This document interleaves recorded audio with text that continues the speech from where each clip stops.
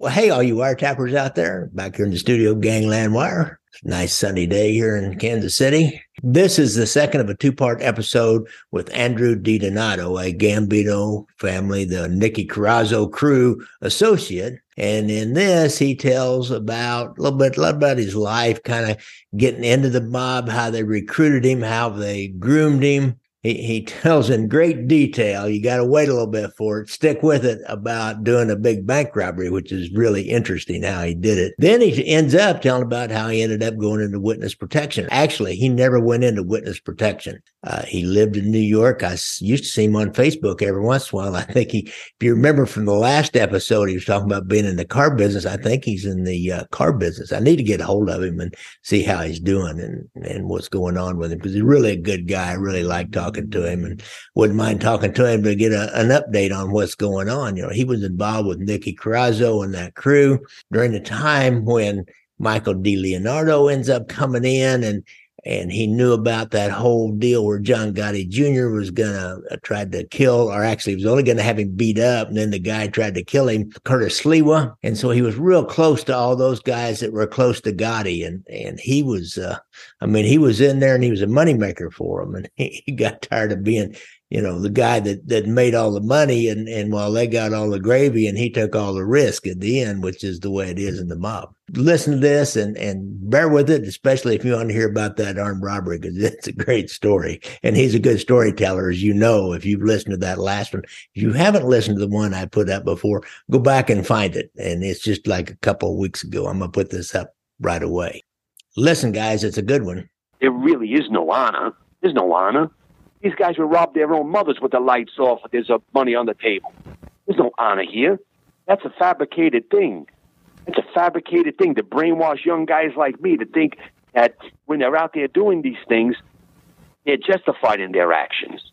For many years, I carried myself thinking I was part of this honor system. I was wanted to be a man of respect. There is none. At the end of the day, when you realize who you are, Gary, you look in the mirror, and I'm a grown man, and I realize that know what I am? I'm a criminal. Plain and simple. In New York, it was a little bit different. I never had a friend of mine or had any sort of knowledge about a guy having a judge. I did know that a few times, jurors were paid. Jurors were gotten to, and that would happen in any big case, witnesses were tampered with. I myself tampered with witnesses in somebody's case to try to deter them from pointing people out in a lineup or doing something like that. Or in this case, we know of a case, the first case that Nicky was on. They got pinched in 1987, and it was Nicky, John, Lenny. There was a few other guys, Tony Lee. I forget, there was a few guys on trial back then, back in 87.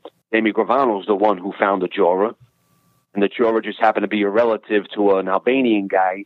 They were able to give the guy $60,000, and that's how they beat the first trial back in 87. Oh, really?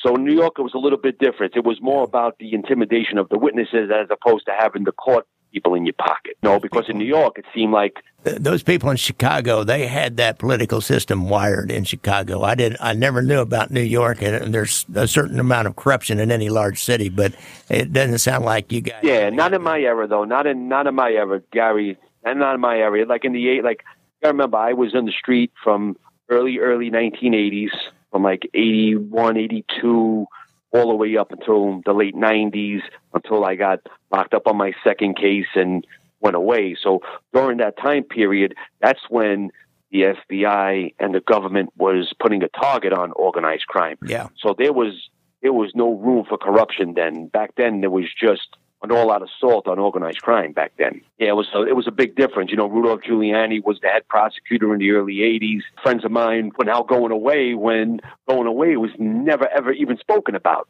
These guys were, never getting the time that they would once get for the same crime. Right. And that's what they did. They stepped up all of these protocols on the federal guidelines where years ago, before this, guys would do not even a third of what they're trying to give you on the first number. Now they're giving football numbers, 30 years, 40 years to start.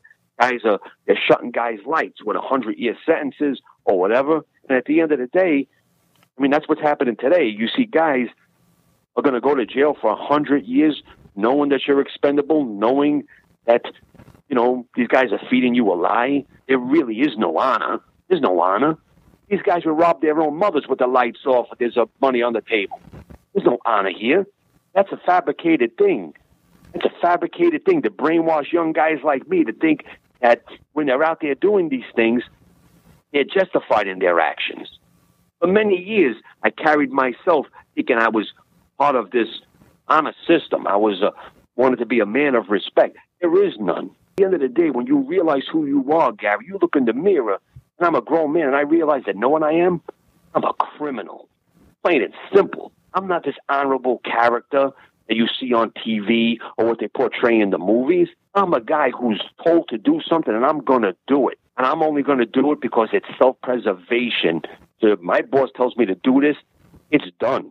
You could be the nicest guy in the world, but if my boss tells me, break your arms and your legs, I'm breaking your arms and your legs, because I know if I don't, I'm the guy you're going to see with his arms and legs broken. How did you first learn you were becoming expendable, Andrew? Went to prison on my first case.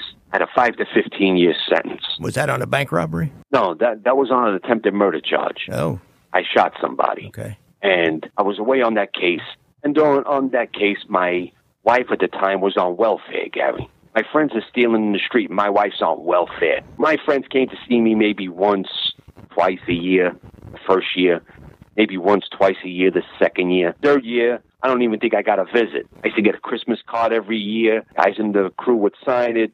At least you knew they cared about the guys that were away. But now maybe the gene pool changed, or the way your life changed, or I understand being in the street is difficult. I've been in the street my whole life, so maybe you just get distracted from being in the street and you're worried about your own problems. You worry about your friendships and your stuff when those guys get out of prison. I understand that. But at the end of the day, when guys are swallowing sentences and you expect loyalty and you expect this, you got to give something back. But that's what organized crime is, Gary. The guys at the top just take and take and take, and they don't share.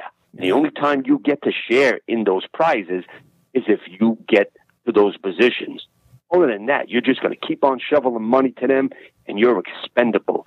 In every venture, you're expendable. Guys are fighting for their lives. They're away doing life sentences, 20 years, 30 years. You know what's happening, Gary? Nothing. They're away. They might get commissary every now and then. It depends what kind of crew you got. It depends what kind of friendships you got. Of course, that also plays into it.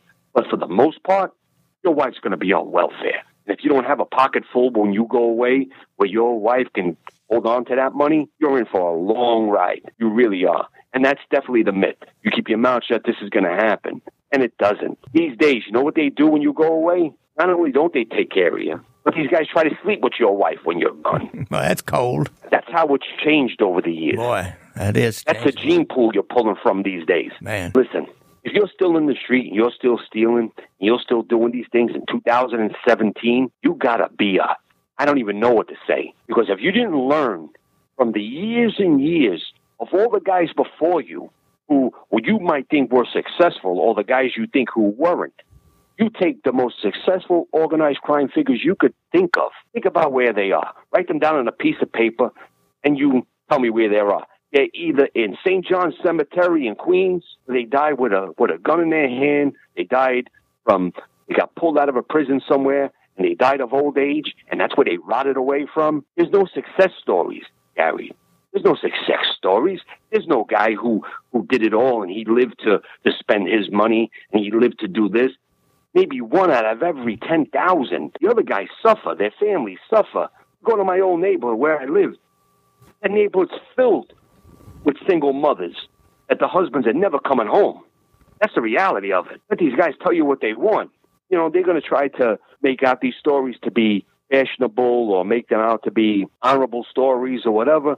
But at the end of the day, it's a dirty, dirty life. A dirty life. I served 4 years, went on the work release program for the last, I want to say, 10 months, 9 months, but I was still incarcerated. I had to sleep in the facility twice a week.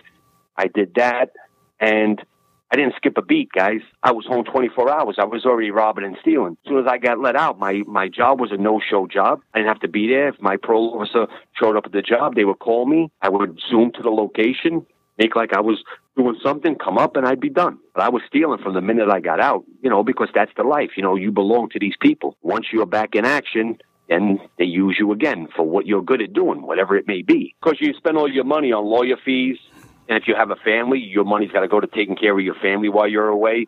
So your money is done. It's going to be depleted, especially if you go to trial. I went to trial on my case, so I went for some money, and you got to survive week by week incarcerated. It ain't like you're going to get a job there while you're incarcerated where you're going to be making money to take care of yourself. So money goes to them. Money goes to your family. Your family's got to eat. So when you come home, you're not going to have much. So you're going to have to start from scratch again. So it's just about, starting over. I had guys from the Colombo family, guys from the Lucchese family, guys from the Genovese family. When I came home, they all came to see me. We went out to dinner. We did this and that. Every single one of them gave me up money. Here's $500. Here's $1,000. Here's $5,000, $10,000, whatever it may be. No, my boss gave me nothing. Biggest score we ever had. We robbed the bank in, I want to say it's Englishtown or Manal up in New Jersey. We got a $500,000. Wow. When I committed that crime, Nicky had just got pinched. He got pinched within 3 months of that crime. He got pinched. I had some other issues. I was on the run at the time. When I committed that robbery, I was already on the run from law enforcement. So I committed that bank robbery when I was a fugitive from justice. Oh, wow. So I had a lot of problems then. I had the FBI looking for me, had New York State Police looking for me, I had the parole department looking for me. I had a beef with 2 other crime families. My life was definitely in the balance at the time. That's what I was living moment by moment, not day by day. That's moment what by moment. That's what we call spinning out of control, I think. Describe that robbery. That sounds like it might be an interesting one. The robbery in itself went off like this, Gary. One of our crew members in the bank robbery crew who lived not even 3 minutes from the location. Him and his wife lived in an elderly community, 50 or older or 65 or older, whatever it was. He would frequently bank in this location. He's an old school bank robber. On the specific day when he would get his checks or whatever it is that he had to do banking with, he would notice that when the Brinks truck came, they would put the bags behind the tellers where there's no partition, right behind them. And if the tellers were busy, they wouldn't get to the bags until they were free to do so. Then they would take those bags in the back, load the ATMs or whatever else that they did. And he said that he noticed that went there to cash a check. It was a holiday weekend, and he noticed that there was double the amount of bags than was previously. We went there one night. We looked at the location. We had lunch at a diner down the street the following day. We seen the truck on the path. We followed the truck to the location, seen them drop, made sure we seen all the moves. You want to make sure that the truck driver's not G.I. Joe. He's not going to get out. He's making $10, $12 an hour, and this guy thinks he's in Afghanistan. You don't want that. You want a guy who's a little bit more older, a little bit more lackadaisical, got 20 years on the job. He's setting his ways. To him, it's not even money anymore. He's just moving product. Those are the guys you're looking for. Yeah, really. Anyway, these guys seem to be on the job. We seen them do the same thing. We knew we had a score. We knew it was a done deal. The next week was going to be the Labor Day weekend. We knew that they were going to get an early delivery on the Thursday before Labor Day weekend. During that time period, they put double the amount of money in the ATM machines because they have that much more of an influx of business during those 4-day span. What we do is we go to the location early in the morning. My friend has his car. We doctor up the license plate with tape. We change the license plate number. We get into the vehicle. We got a crash guy across the street. We got our scanners. I put a bulletproof vest on. I gear up. I got a baseball hat, sunglasses. I got clear gloves on my hands. We pull up into the back of them. I walk in. Now, it was planned that I was going to walk in, don't talk to nobody, don't do nothing. As soon as they drop off the money and that driver gets back in his truck, I walk in. So it goes off without a hitch. They come, they empty the truck, they put the money on hand cart, they push the money in, they go in, they put the money exactly where my friend said it would be. As soon as the guy gets in the truck, I walk into the bank, I walk in, I walk with my head straight, I don't look left, I don't look right, I got my eye on the target. I hit the counter. Everybody starts, whatever. My other friend walks in 2 minutes later. He's my backup. I got no gun. I got no nothing. I'm there strictly for the money. Everybody's in shot. I jump over. I pull the first 2 bags. Now, you got to remember, the bags are put in like an electric blue square bag. They're about knee-high, a little more than knee-high. I put the first bag on the counter, the other 2 bags. All of a sudden, a Good Samaritan comes running from the other side of the bank towards me, not knowing that this other guy is with me. As soon as he gets even remotely close to me, the guy grabs him and throws him across the bank floor. Everybody else is in shock. We take, I believe it was 4 bags in total. We take the bags, 2 and 2, we walk out. Some other woman is walking in the bank. She sees us walking towards her. She starts screaming, and she runs out of the bream. So now over the scanner, when the call goes through, I come out after her. So whoever the witnesses were outside said that a man and a woman robbed the bank because they seen her running to the car first. I go around the back of the bank. I put the bags in the trunk. My friend drives away. He looks like a grandfather's grandfather. So it took us about a minute to get to his house. We hear on the scanner that they pulled over this woman. They're going to take her to the police barracks in New Jersey. Now they're setting up roadblocks. We're already at our destination. We're good. I get in the house. I go into the bedroom. I take all my clothes off. I go into the shower. I shower. I put all the clothes from the robbery in a garbage bag. I shave. I put new clothes on. I come back out. My friend's wife went out. She went and bought food. We're going to stay in the house a good 5-6 hours for sure till everything is good. We turn on the local news. The local news has the bank robbery roped off. We see it on the afternoon news. We're listening to it. We got it all over the scanners. My friend goes out to the car. He brings the bags in. We cut the bags open. The first 3 bags were filled with money. The 4th bag was filled with receipts. We thought the 4th bag had money in it. Turns out it had receipts in it. Make a long story short, we count the money. I think we get $480, almost 500 altogether, 480, something like that. We do the cut right there. I take my money, I put it in a gym bag. Everybody takes their money. They go do what they got to do with it. We have a plan. We're going to meet that night. We're going to go have dinner, and we'll discuss the cut with all our bosses and whatever we're going to do then. I didn't want to be in the car with money, so we took all the money from all our cut, put it in one of the vehicles. We had one person drive that vehicle into Staten Island. I drove with my friend's wife alone. Being that I was the upfront guy, we knew they would look for me the most. So I was away from the money, whatever. We got to Staten Island. They dropped me off at my place, got my money. I went about my business. Everybody went their own way to go to bury their money wherever they're going to go bury it. We'll meet that night for dinner. And that's how that ended.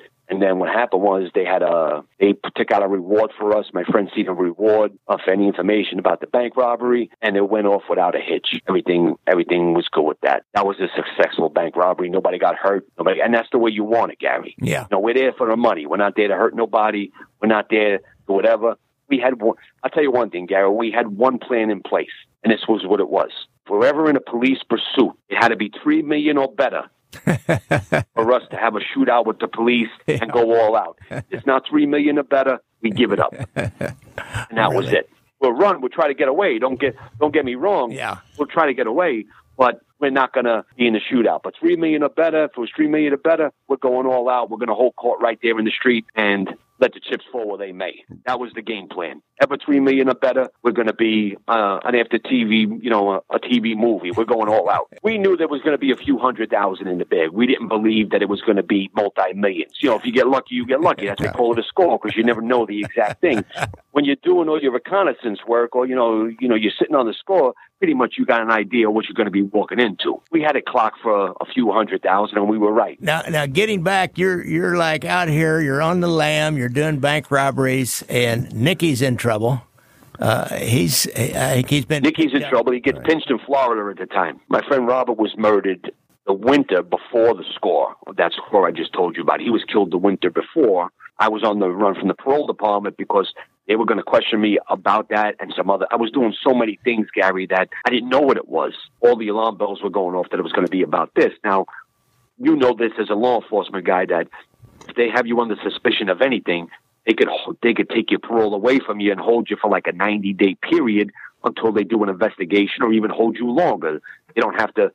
You're a ward of the state. They don't have to tell you anything. They could just lock you up. No probable cause or anything. I was doing so good. Yeah, so I was making all this money. I wasn't about to give that up. I was like, no, and I said, Gary, I said, let them earn their money. Let them catch me. That's what I said. That was my mindset. Let these guys earn their paychecks and come and get me. Plain and simple. I had my lawyer call up the parole officer to ask what the detectives were doing there. He said nobody was here for him. We don't know what you're talking about. So my lawyer, who was Nicky Carrazzo's nephew, Jojo at the time, so Jojo told him, he says, if you're going to tell me fairy tales, find them yourself. You have a good day. I was on the run from that moment on. Nicky was locked up, and we were getting bombarded. We were getting bombarded with legal problems. And when they caught me in early 97, I remember what the guy said when he caught me. He was like, well, we got you, now we got everybody. I was it. I was the last guy that they were looking for that they couldn't find as far as my crew. And, Nicky was pinched, Lenny was pinched. There was a few other guys that were pinched, and then that was it. And I was like, well, whatever, what are you going to do? They got you. It's over. It's done. And I was kind of relieved, Gary. You know why? Because I had so many problems in the street, and anybody who's been on the run knows that kind of stress could kill an elephant. I mean, the stress from being on the run is like, it's the worst feeling in the world. I think I told another reporter one day, I told him, I said, take your most stressful moments you ever had in your life, times that by 10,000. And that's one day on the run. Yeah, and that's every minute of every waking hour of every day. You've got that twist in your gut. You're waiting for the shoe to drop. Yeah. You're waiting for the shoe to drop. Plain and simple. That would be tough. I was fortunate enough in my life, Gary, where I made lemonade out of lemons. I had some fun. I have some times that I could sit here and laugh about. But you need that kind of levity in your life to survive those hardships. Really? And even on the run, people say, how was it? Well, sometimes it was funny as hell. Sometimes you would just find yourself in the oddest situations, and the times when you laugh are the times that get you by, like even when you're incarcerated. I had fun with my friends because I was with similar guys with my situation, guys from different crime families when I was away. We would laugh sometimes for hours, and you're sitting there, not that I'm taking my situation lightly or not having any remorse for my crimes, because if you don't, you're going to go insane. I didn't start thinking for myself as Andrew DiDonato until the day I started cooperating with the government. And everybody thinks that decision came lightly. There were days I hated myself, never thinking that I did the right thing. But now, as the years go on and on, because so much time has passed, I realize that there would have been so much more in my life. Most of it, there weren't friends. There's no friends in that life.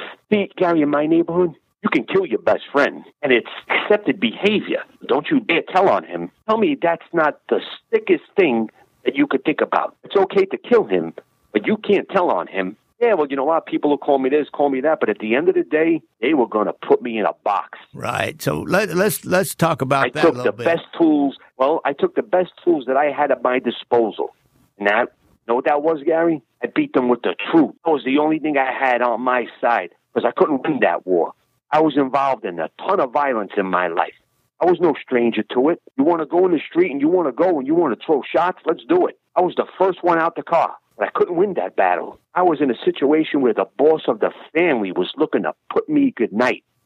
There's no winning that, because there's too many guys around you who you love and you trust who are going to be there to set you up only because they're trying to get a leg up in that life and prove to him that they could do these things.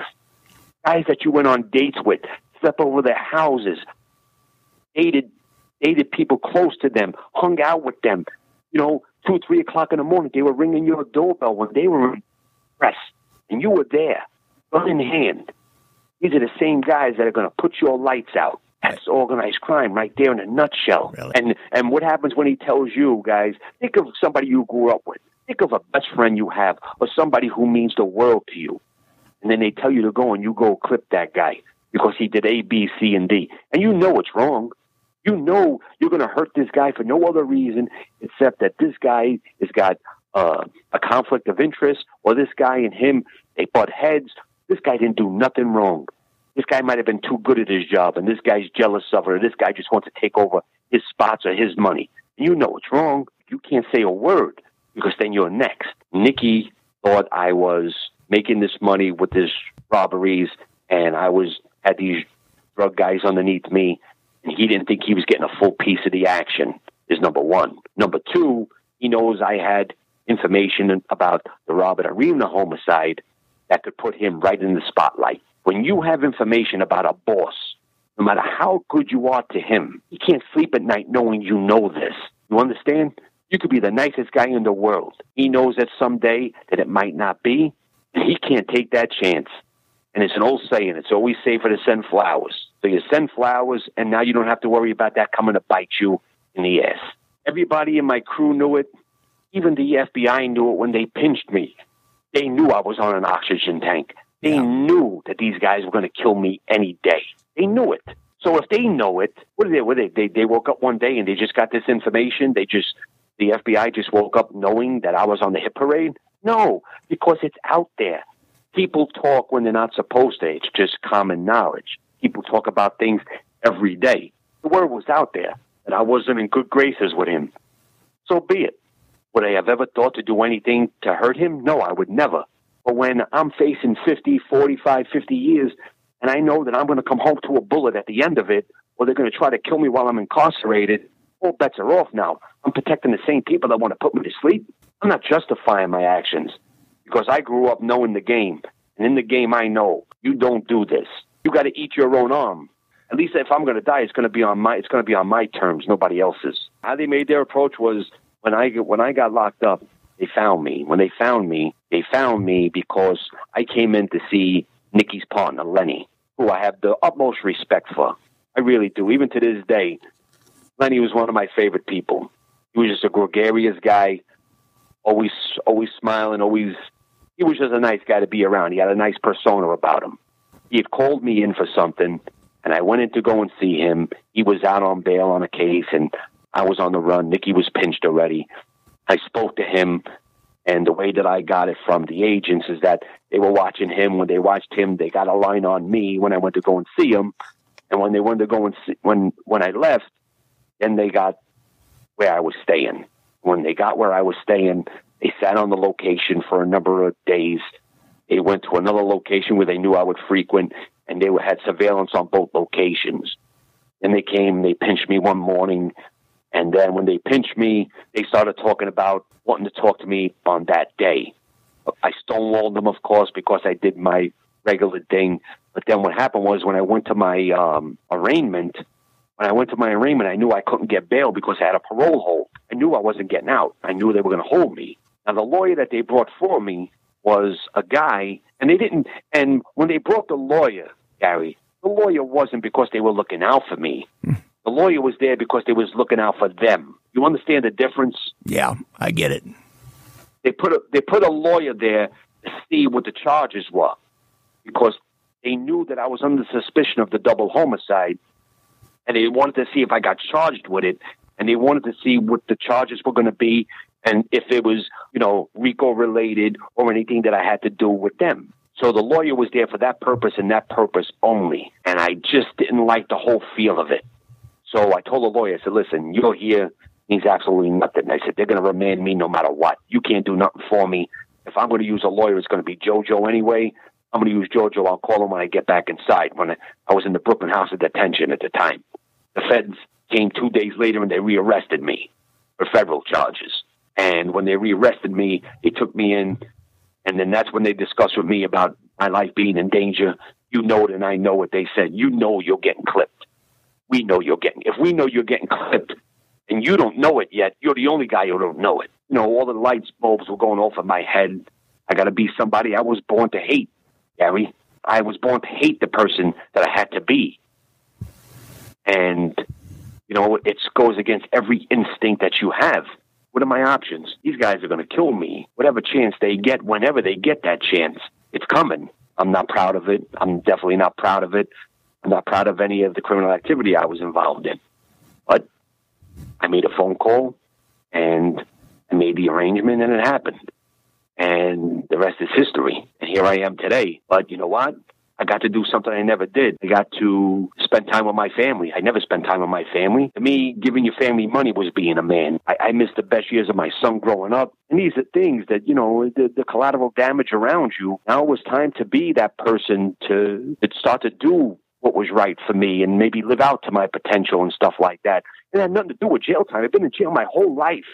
This had nothing to do with not wanting to go to jail. More of my friends were in jail than out of jail. The whole idea was to go to jail for them, knowing that my wife was on welfare the first time. Now they're looking to kill me the second time. How many times have I got to kick myself in the ass? Basically, that's it. Now here I am talking to you. That's taking loyalty a little bit too far, I think. But And I was that guy. I ate and bred that guy. That was me. I see all these people with these talk shows and all this thing or whatever. And, it's very easy to judge a person until you go through these things, until you're affected in the same way and you deal with the ugly side of that life. Yeah.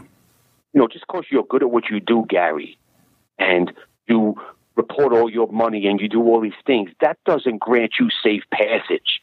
In this life, guys get killed for being too good at what they do, out of jealousy, out of envy. You're dealing with the most ruthless people in the world. Everybody starts to lose track of that because they watch too much TV and they watch too much glorification. But you're with the scum of the earth, and I was no different. Believe me, I'm no better. Well, you're on a different, plain and simple. You're on a different path now. Sounds to me I'm like, definitely on a different path, brother. I do other things. I'm happy. I don't think you're doing the things that you used to do. If you did, you wouldn't be out No, there. those days are over, Gary. They're just stories that we tell. Yeah. Well, what I do is I just take all the precautions that I did when I was in the street because they wanted me dead then. They wanted me dead now. There's no different levels of dead. So I take the same precautions I always did. I carry myself in the same fashion. I always know that someday my path can't catch up with me. And when it does, Gary, I'm going to do what I always did. And I'm going to die like a man that day, whenever it may be. And we're going to do what we need to do. I don't want it to happen. I don't wish it to happen. But that's the only day that I would ever break the law again. And that is to protect my loved ones and to protect myself. And then let the chips fall where they may. And I'm not trying to be tough here. I'm just saying it the way it is. Gary, you're a gentleman. Whenever you want to speak, I'll speak to you anytime. Right. And it was good to talk to you. Yeah, and I'm glad great. You're doing well. I'm glad you're doing well. And all right. And if there's got grandkids, I'm doing well, sir. Thank you very much for asking. Do you have grandkids? As a matter of fact, I wish. Not yet. Not that I know of yet. And all right, sir. We'll let you get on. We'll let you get on about your business, and I appreciate it. If there's ever anything I can do for you, don't hesitate to get hold of me. And you've. I will, sir. Hey, listen, send me a copy of this. I would love to hear it. I will. What I'll do is I'll put it up, and then I'll send you a link, and you can download it. Then you can have your own copy of it. How about that? All my best to you and your family, guys. Right. For a happy holiday. Be safe. Okay, you too. Enjoy your good new year with all the health in the world. Okay, you too. That was a good one, wasn't it, guys? Now, don't forget, if you got a problem with PTSD, you need to go to the VA website if you were in the service or you know somebody it was, because they have a hotline and a lot of help available for the PTSD. If you have a problem with drugs or alcohol, our good friend Anthony Ruggiano has a hotline number and his website, and I've got that up here if you're in the YouTube. So don't forget to like and subscribe and click on some of my other ones. And if you're on the audio, give me a review and all that kind of stuff. I don't know, just listen. I have a good time doing it. I hope you guys have a good time listening. Thanks a lot, guys.